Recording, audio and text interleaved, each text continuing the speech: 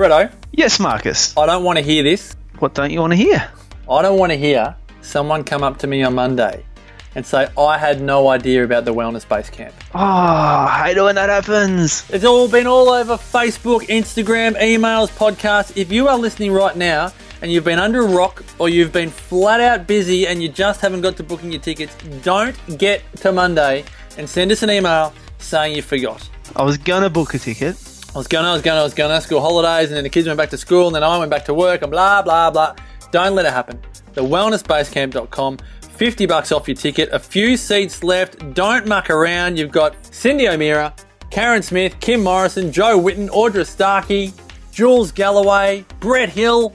Oh, I wouldn't miss it for the world, Marcus. It's going to be so much fun. It's going to be so informative. There's amazing exhibitors there. The venue, I'm told reliably by Marcus Pearce, is incredible. There's just no reason not to be there. It's the most beautiful venue we've ever had. The Wellness Base Camp, proudly brought to you by Zars and Alkaline Water. And as you said, we've got some wonderful exhibitors. So don't muck around. Don't be that person or people that says, I forgot. Head to thewellnessbasecamp.com.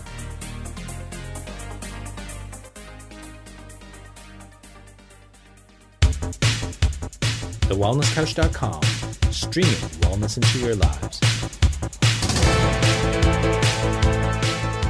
Welcome to 100 Not Out, featuring your hosts Dr. Damien Christoph and Marcus Pearce.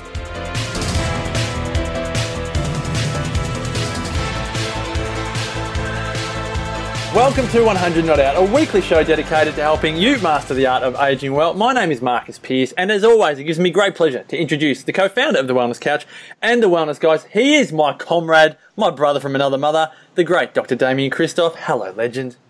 Hello, legend. How are you, Pearcey? Absolutely flying, and as always, this episode proudly brought to you by the 100 Not Out Mediterranean longevity experience on the beautiful Greek island of Ikaria, the island where people forget to die, to join Damo and myself for 10 magical days, and some incredible people that are joining us. Go to 100notout.com for all the info. Damo, yes. I knew you were just going to launch straight in there. Yeah, go I might on. have some really exciting news to talk about with you with regards to the longevity tour. Yeah. And if you had called me back last night, I could have shared it with you, but Did you you didn't call me back. I was on flight mode. Yeah, no kidding. And,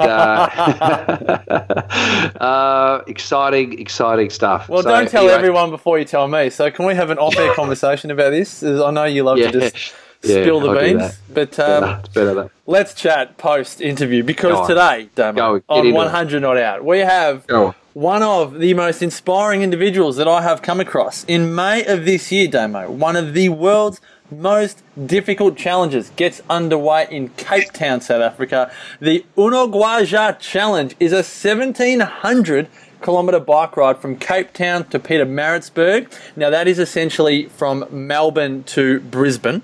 1,700k bike ride from Cape Town to Pietermaritzburg, followed by, that's done in 10 days, followed by the Comrades Ultra Marathon, which is a grueling 89-kilometre race from Cape Town to Durban. It must be completed in under 12 hours. And Damo, we must give a shout out to your wonderful colleague, the great Carmen Atkinson.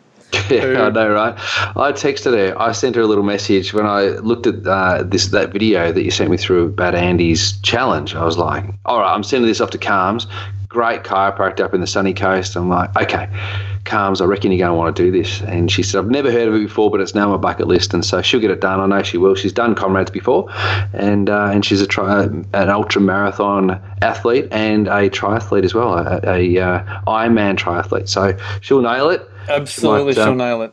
She will be We'll have to inspired. interview her too. Yes, good idea. So this Unogwaja Challenge team consists of 12 people selected from around the world to participate, and a team of 12 international supporters. One of them is 65-year-old, that's right, 65 years old, the great Andy Steele, who joins us from his home in Brisbane. Andy, welcome to 100 Not Out.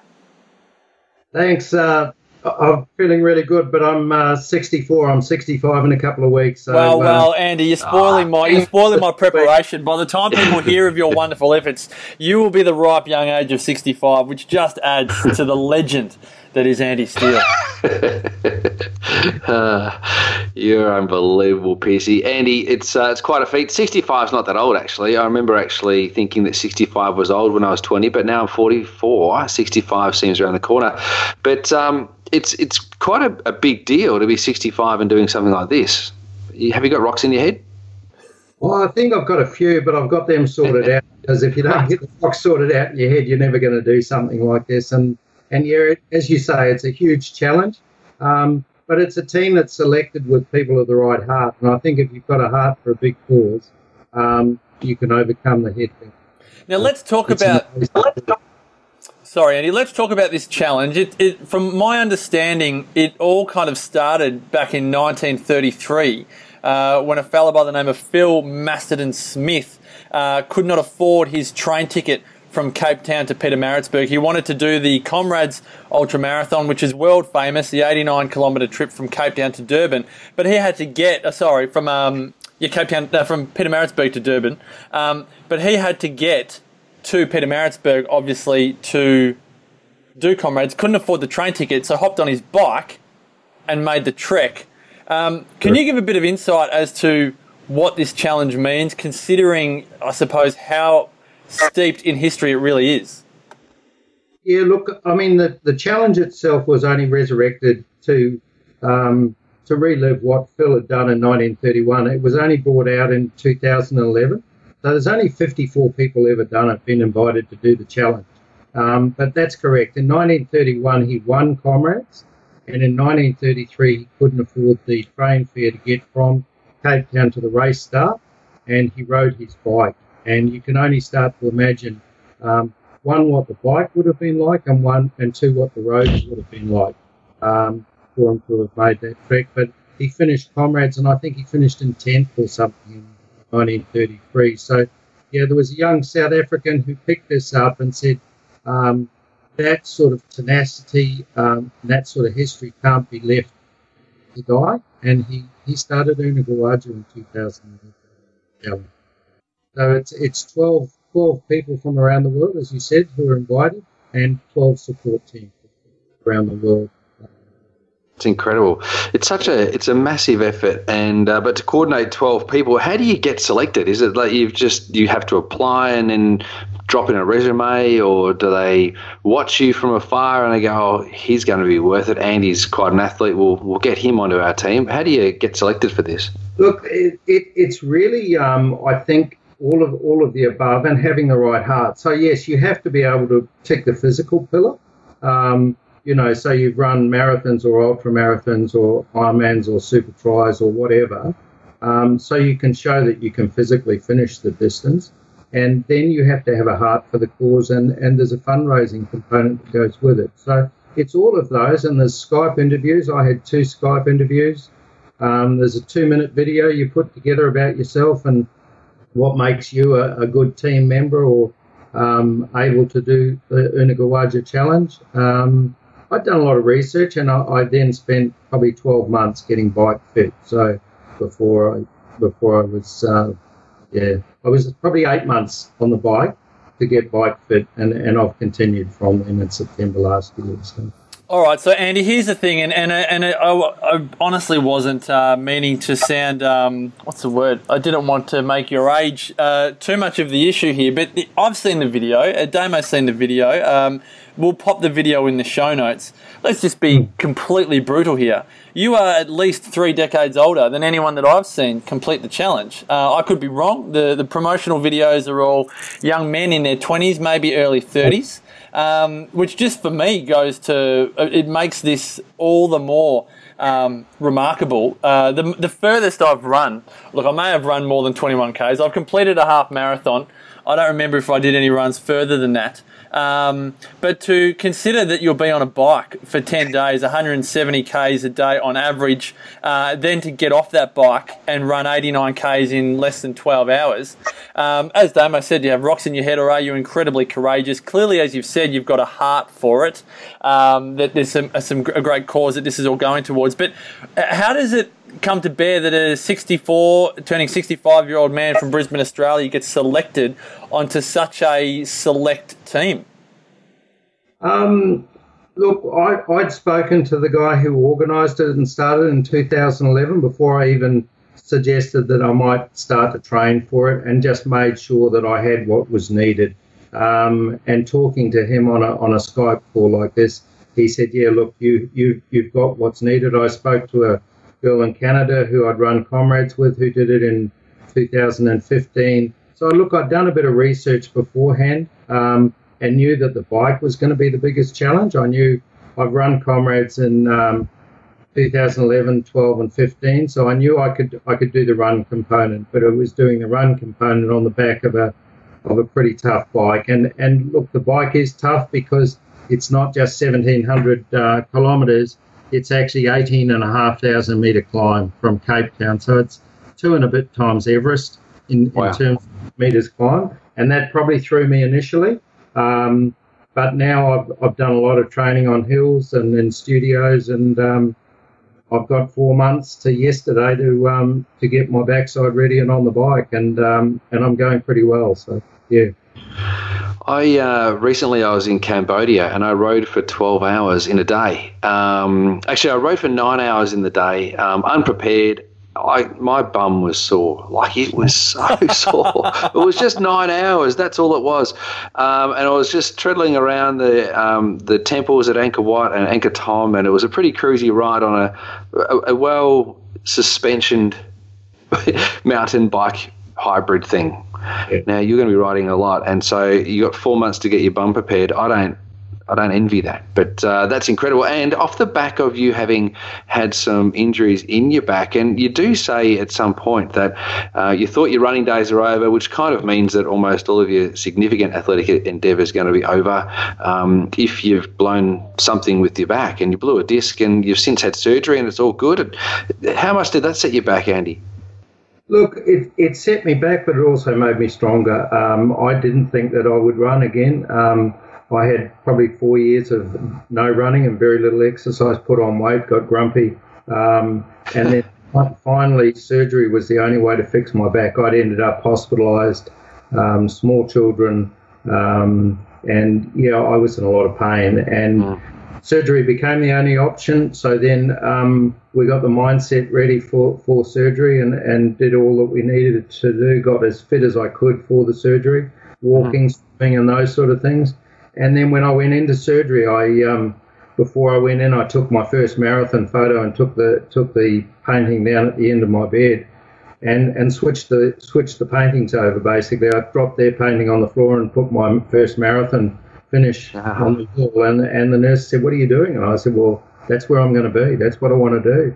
And she said, "Oh, I've seen Ironmen come in here and triathletes and do this." And I said, "Oh, that's okay." I said, "You haven't seen me." But I took the doctor's guidance. I didn't run for a year, almost a year. I did a lot of rehab, did the walking, did the running, and then just got back into halves and marathons. And now I've run more ultra marathons and marathons since surgery in 2001 than I had run prior. So it's given me an absolute joy to be able to do it and extend my running and now riding. So yeah, look, I had an amazing outcome.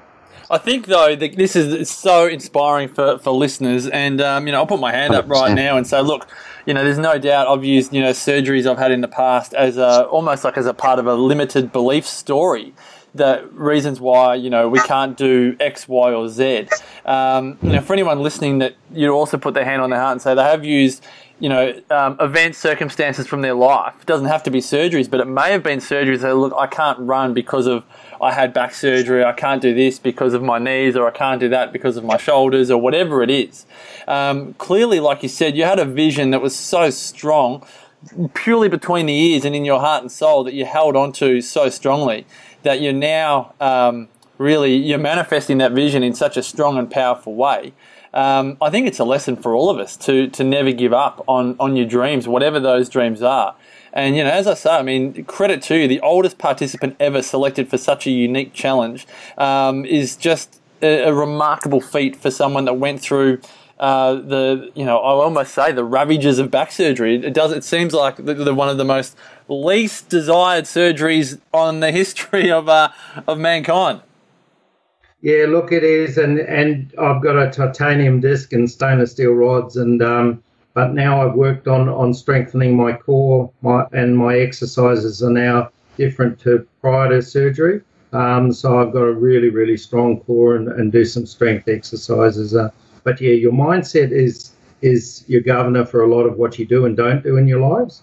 And I always say, if you can control the top 3 inches of the head, you can do a lot. But if you believe what the body tries to tell us sometimes, or the little voice in our ear, then you limit yourself. So mindset's a massive thing in ultra distance of any sort. And the longer it goes, the longer the distance goes, the more the mindset plays a part in whether you're across the line or not for that time. So yeah. 100%. Great points, Andy. Andy, there's obviously other parts to preparation for this sort of thing, and often when we talk to people who are aging well, and at 65 it's hard to say that you're aging, but you are, and you're aging well. So well done, congratulations. There's other parts of training and getting conditioned for this sort of thing. Diet's part of that.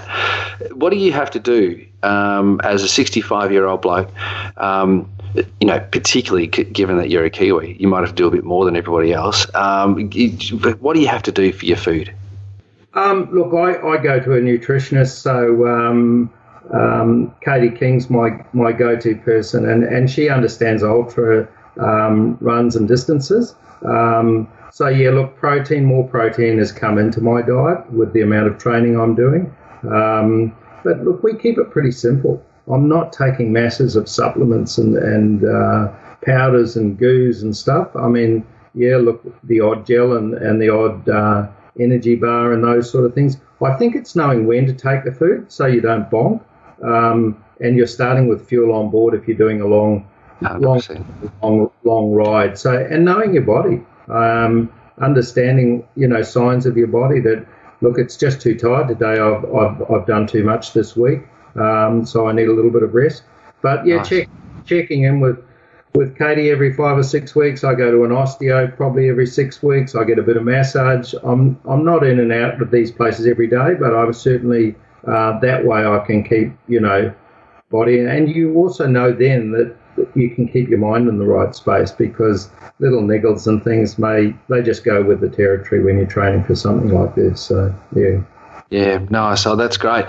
That's fantastic. It's good that you get all those things done to your body, because a lot of people kind of they don't. They wait to see a naturopath when they're sick. And I mean, you're seeing a naturopath, Katie / nutritionist Katie, and she's a long-term listener of 100 Not Out. So thanks for listening and for letting us know all about you, Andy. That's great. Katie, it's nice that you're sharing the message. But a lot of people wait for things to go wrong, and you're using osteopathy. Many people would use chiro as well, or you're doing massage. You're doing all these things preventatively and at the same time therapeutically to make sure your body's at the peak of your condition.